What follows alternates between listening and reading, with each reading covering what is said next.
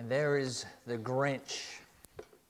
Before we talk about that movie and about the scripture that illustrates, I forgot to mention when I was lighting the Advent candle that we do have Advent guides that you can pick up in the Welcome Center. They look like this. They're booklets. Of course, Advent is the 4 Sundays before Christmas and also the days of the week. So there are 21 days of Advent. And each day in this devotional there is a scripture passage and a devotion on that. And each Sunday of Advent there is a suggested activity for you and your family to make the most of preparing for Christmas.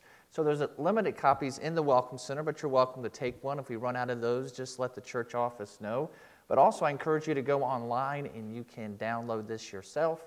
And it is also, if you are following the church's Facebook page, every day the Facebook page will also have the devotion for the day. So those are a few different ways that you can enjoy that this season.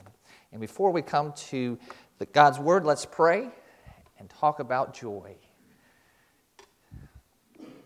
Well, Father, we have sung songs of joy. And Lord, we know your command to rejoice and to rejoice always. And yet, Lord, I know as we live life, it's often lived joylessly. Lord, with the circumstances, with the pressures, with the stress of life, with the disappointments and the sorrow and everything in life that makes it difficult, I know, Lord, at times we struggle to find joy. But Lord, I am thankful that you are the source of joy, and that the closer we are to you, the more we yield to you. We know that no one, no thing is going to steal that joy. So Lord, I pray this morning that especially those who are down, maybe depressed, downtrodden, I pray that today as they hear your word, you would lift them up. I pray, Lord, for those just right there in the middle, that we too would be lifted up. I pray for those who came in this morning filled with joy, that their joy would overflow to the rest of us and lift us all up. I pray, Lord, that today, as we hear your word, we would be encouraged, we would be lifted up, and not for a moment, but for a lifetime. And I pray these things, Jesus, in your name. Amen. This week's movie is The Grinch. We saw a clip from Jim Carrey's version of it, and there is a new one this Christmas season, and also the television version from 1966, How the Grinch Stole Christmas, all based on the book by Dr. Seuss of that same name that he wrote in 1957, I believe, or 50-something. I think it was 57. And it was a book that he wrote to criticize the commercialization of Christmas, a topic that we Christians often beat the drum for every Christmas when we see the stores and we see the advertisements. And it seems like all Christmas is about is buying, buying, buying, and getting, getting, and getting. And so that's why he wrote the book, and that's why we have loved the movies. And the favorite character of this movie, of course, is the Grinch himself, whose heart was 3 times too small. And that's why we're told that he hated Christmas so much. He hated it so much, and he wanted to put an end to it. And so he figured that because Christmas was all about the packages and the bows and the presents and the stuff, that all he would have to do to steal all of Christmas and all of its joy was to take it all. And so that's what he did. He went down into Whoville. And he went down there and he took all of the presents, he took all of the food, he took every last crumb, every last bow, every last package, and he put it all onto his sled and took it up to Mount Crumpet and was ready to throw it all into the abyss so that Christmas would no longer exist. But his little dog Max kept that sleigh from falling off into the abyss with all of his might, with all the stuff. And the Grinch looked down on Whoville to determine and to see what Christmas would be like without everything that he had stolen. But when he looked down to Whoville, the Who's came out and they started singing. and they were singing with joy. The Grinch hadn't changed anything. And the Who's, without any presents, without any decorations, were still singing, celebrating, filled with joy.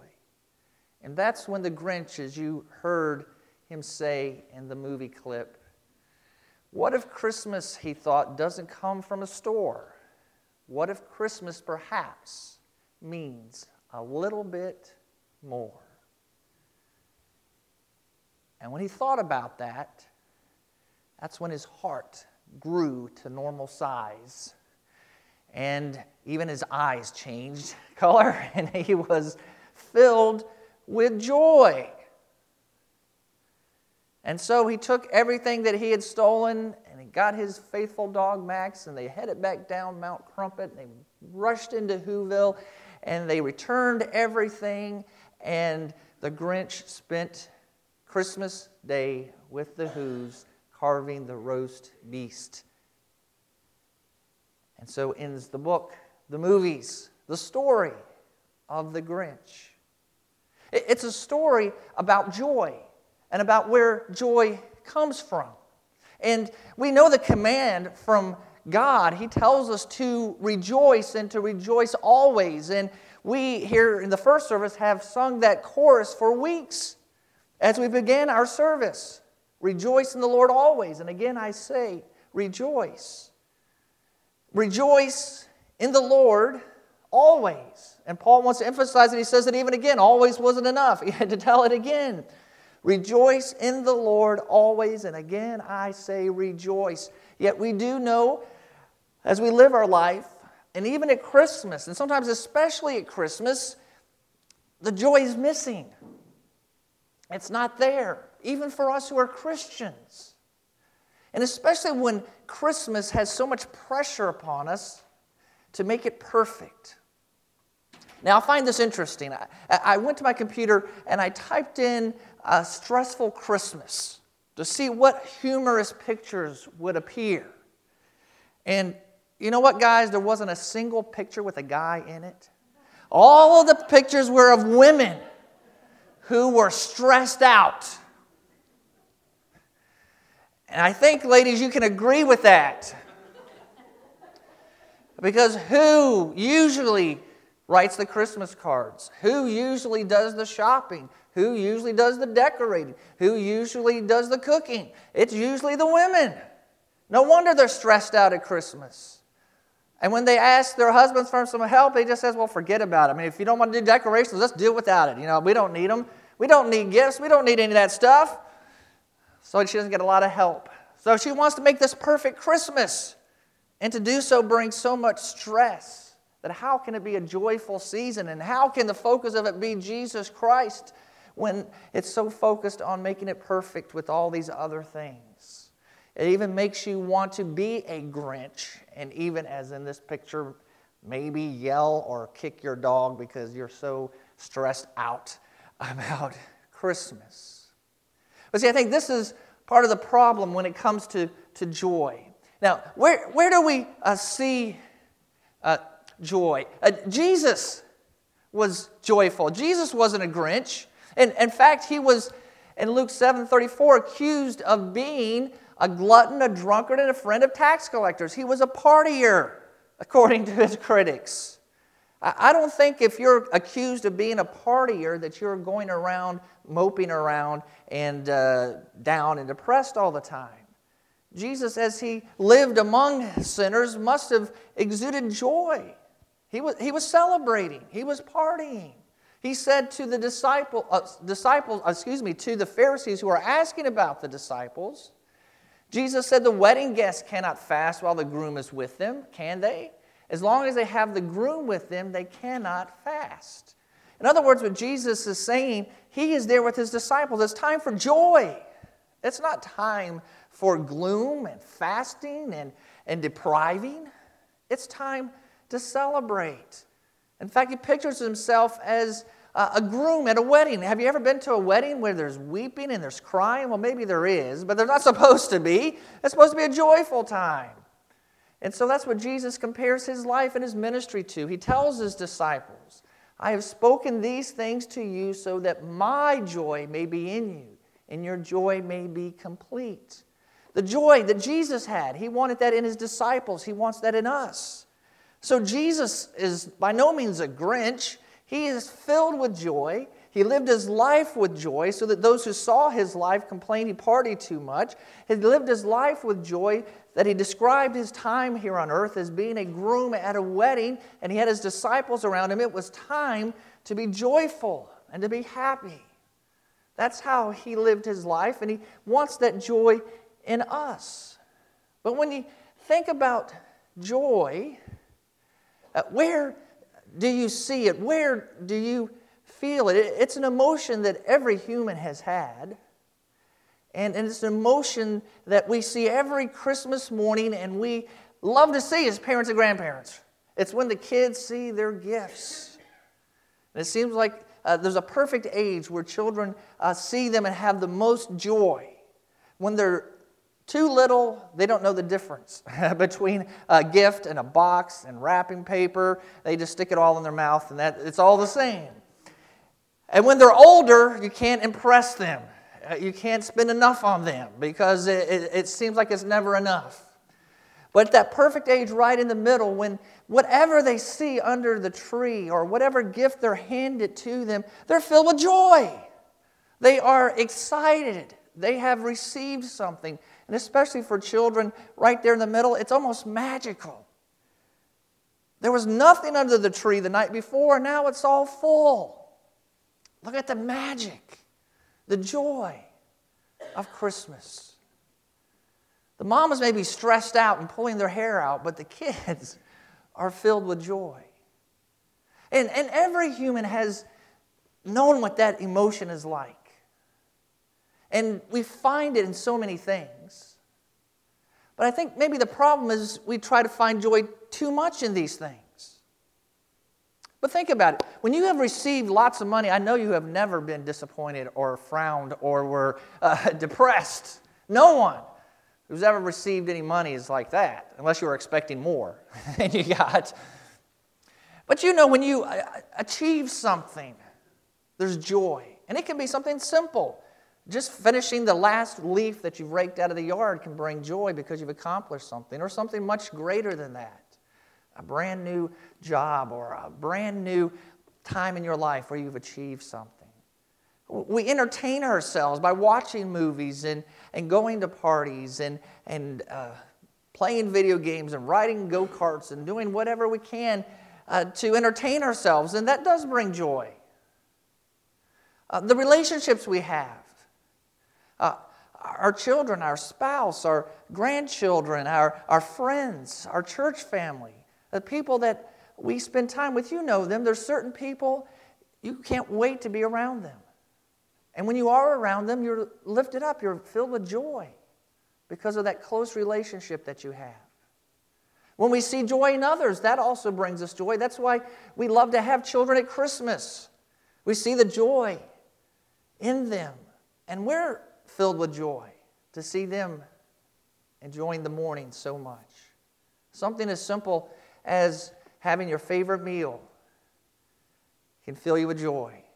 You've known that. Maybe it's your birthday, or maybe it is at Christmas, and you have your favorite meal. You've eaten it, it's tasted wonderful, and now you're just sitting on the couch, full, but filled with joy as well.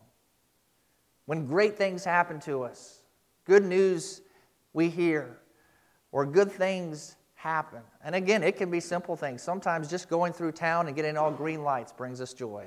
Hallelujah. We didn't have to stop once.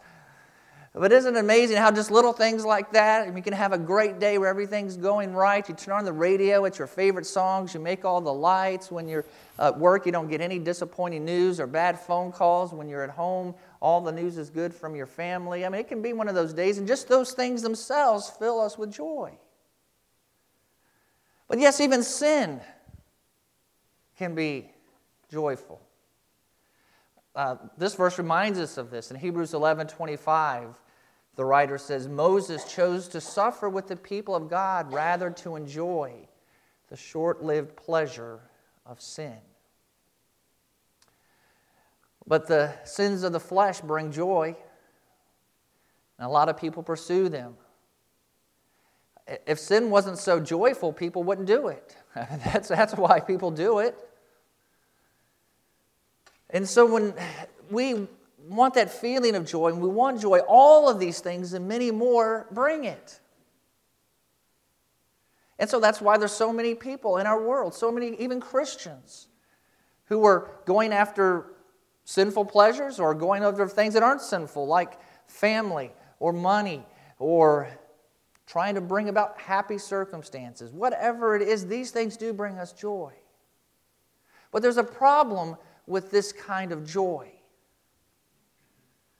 Even notice it here in this verse, that the pleasure of sin is short-lived. And that's what happens to us when we find joy in all of these things in life that bring us that wonderful emotion. You see, sin brings consequences. It always does. Sometimes it takes a while for it to catch up to us. But sin, God says the wages of sin, your payment for sin is death. It may be fun for a moment, but death is never fun. The consequences of sin dampen that joy. But even the things that we enjoy in life that aren't sinful, that are legitimate things God has created to give us joy, even those are temporary. Think about all the things I mentioned. If you make all the lights one day, the next day they're all red, and now you're fuming. I mean, where was that joy the day that was there the day before? It's all gone.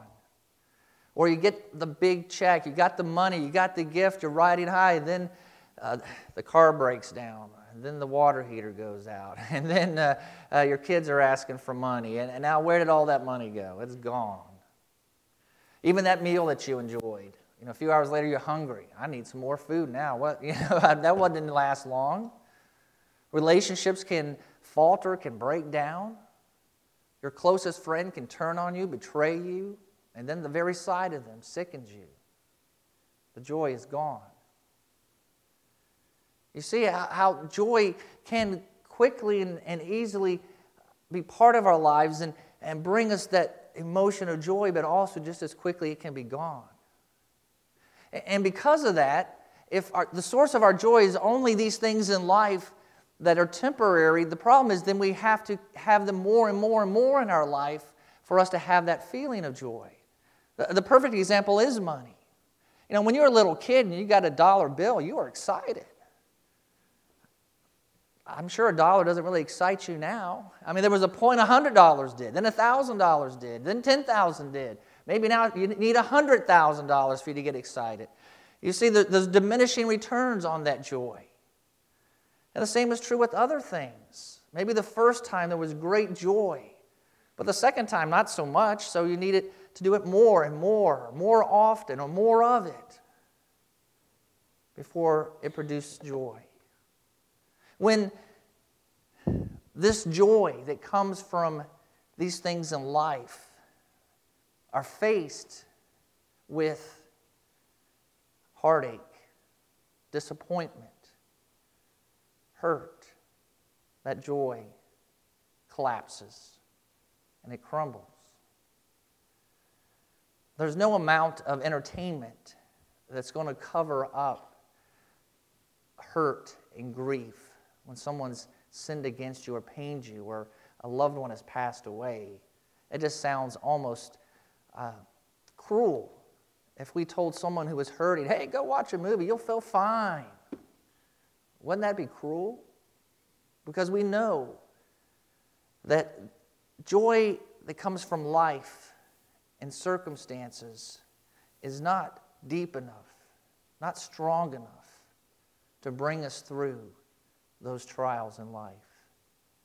And so what we say about joy that comes from life is that ultimately it's unsatisfying. It's satisfying for a moment. It has its place. I'm not saying that you should always be glum and gloom unless there's a different kind of joy. I mean, enjoy your meal. Enjoy your entertainment.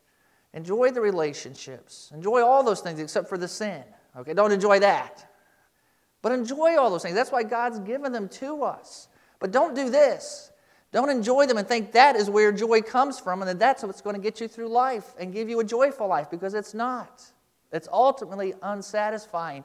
And that's what Solomon found out when he tested and he was going to find happiness in pleasure. And this is what he said. Go ahead, I will test you with pleasure. Enjoy what is good. But it turned out to be futile. I said about laughter, it is madness. And about pleasure, what does this accomplish? It's unsatisfying. So where is the real source of joy? That's the one interesting thing about the movie The Grinch.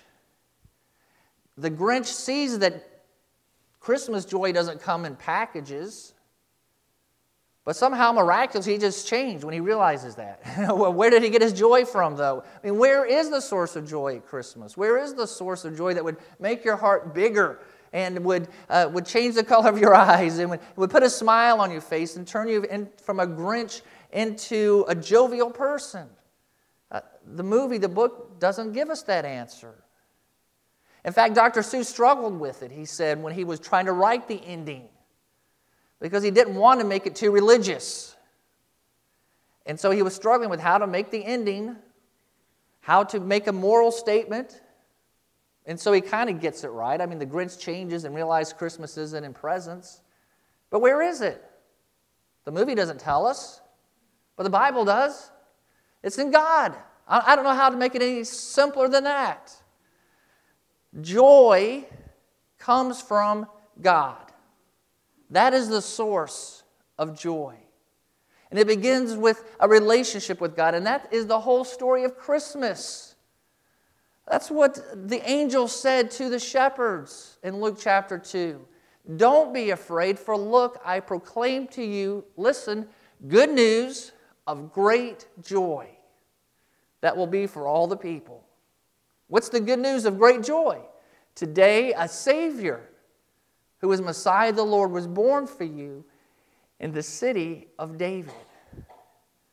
Without God in your life, you cannot have a joy that ultimately satisfies and is fulfilling and stands up to the trials of life. And that's why people without God go from one thing to another searching for joy. They have it for a moment. They think they've got the grasp on it. They think they've got it figured out, and then it slips through their fingers and they're dismal again. That's because they don't have God in their life. Great joy comes from knowing God, a relationship with God. That is the announcement the angel made to the shepherds. A Savior is born. You want joy in your life, real joy, then you have to have a relationship with God. Believe in Him as your Savior, that He has saved you from your sin. And that's the beginning of that joyful relationship. But it doesn't end with a moment of belief. It also comes when we abide in Jesus. We stay with Him. The closer we are to God, the more joyful we're going to be. And remember Jesus, I read this verse earlier. He said to the disciples, I have spoken these things to you so that my joy may be in you and your joy may be complete. What are these things? What had Jesus just spoken to them? If you look back, you find out this is what He said to them. I am the vine, you are the branches. The one who remains in me and I in him produces much fruit, because you can do nothing without me. Those were the things Jesus told them that would make their joy complete. Abiding in Jesus. I'll just give you a simple definition. It's just staying close to Him. That's what it means. That you're listening to Him, that you're walking with Him, that you're obeying Him. When we don't do those things, when we're not listening, we're not obeying, we're not walking with Him, we're way, way, way far afield from Him. And that's why there's no joy. These other verses tell us the same thing. Jesus, just a chapter later in the same conversation with the disciples, says, so you also have sorrow now, But I will see you again. Your hearts will rejoice, and no one will rob you of your joy. What is the context of this voice? He's talking about the fact he is going to die. He is going to be buried. They're not going to see him. They'll be filled with sorrow. But when Jesus is with them, then they will rejoice. The simple fact that Jesus was with them would bring joy that no one would be able to take away. This verse in the Psalms tells us the same thing. In your presence is abundant joy. In your right hand are eternal pleasures. Do you see the theme through these verses? In the presence of God, being close to God, abiding with God brings joy. And joy, again, notice that's complete. And joy that no one can steal from you. Now that is the joy that all of us want in life. And it's found in God. Another way to say it is to be filled with the Holy Spirit. You know this verse very well. The fruit of the Spirit is love, joy, peace, patience, kindness, goodness, faithfulness, gentleness, and self-control. Against such things there is no law. Notice the second one. The fruit of the Spirit is joy. In other words, what's the fruit of the Spirit? It's when God is in us. And fruit is what's the result, what's produced. When we abide in Jesus, when the Holy Spirit fills us, the result is joy. It's saying the same thing in a different way. So it's abundantly clear that if we want joy that's going to last, it comes from God, and it comes from staying close to Him and being filled by His Spirit.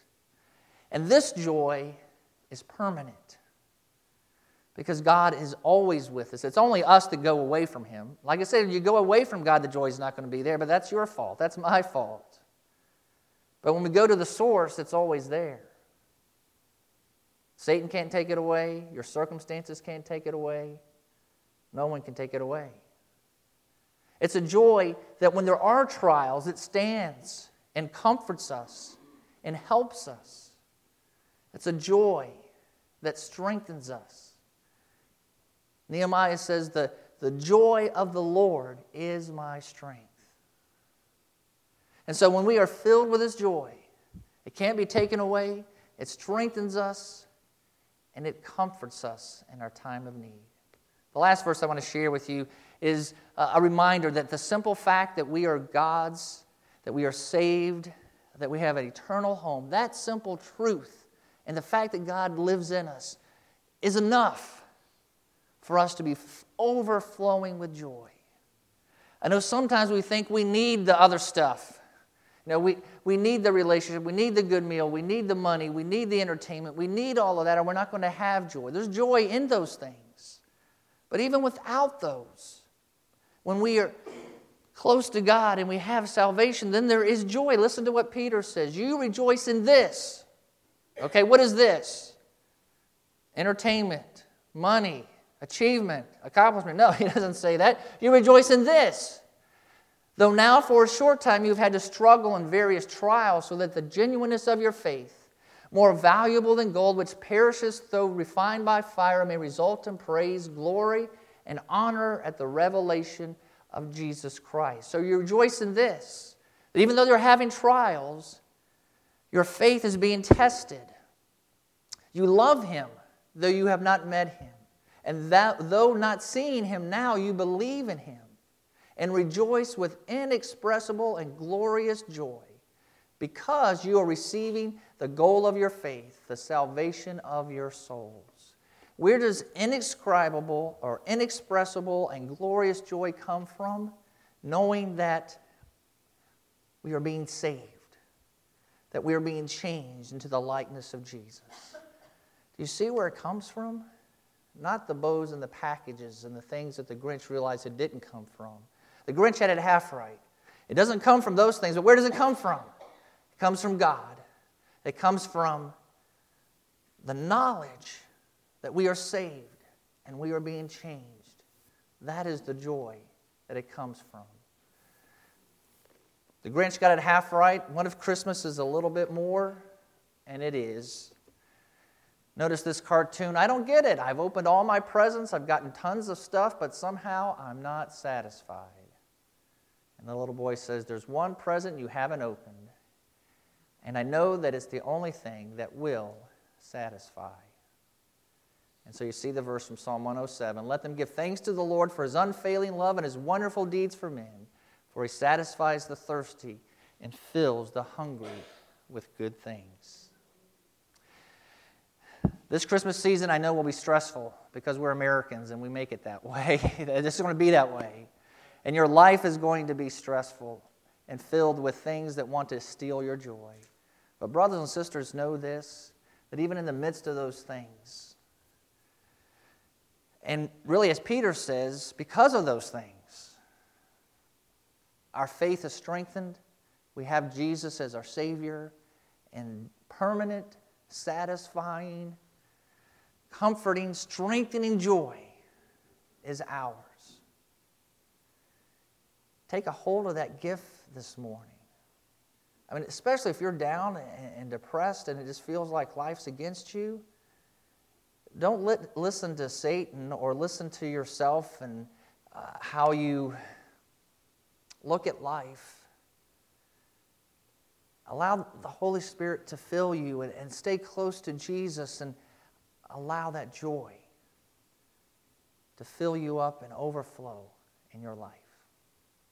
Father, I do pray this morning that our lives will be filled with the joy that you give. Lord, I know that we don't live every single moment in a joy that feels the same as when we do get something super exciting happening in our life. Lord, I know emotionally there are ups and downs when it comes to happiness and joy. But Lord, I also know this, that there can be an abiding, an undercurrent of joy that strengthens us and comforts us and sees us through each and every day. I pray that for myself, my brothers and sisters, and I pray that even as we enjoy the things in life that bring us joy, that, Lord, we would ultimately come to you and stay close to you so that you can fill us with your joy and our joy may be complete. That is my prayer this morning, Lord, and I pray it, Jesus, in your precious name and your name which brings joy. And I pray, Jesus, amen. Stand with me, please, and we're going to sing Joyful, joyful, we adore thee. What better way to end our service than to sing that? So sing it with joy, sing it with excitement. If you have any need or you want prayer, Pastor Brandon will be here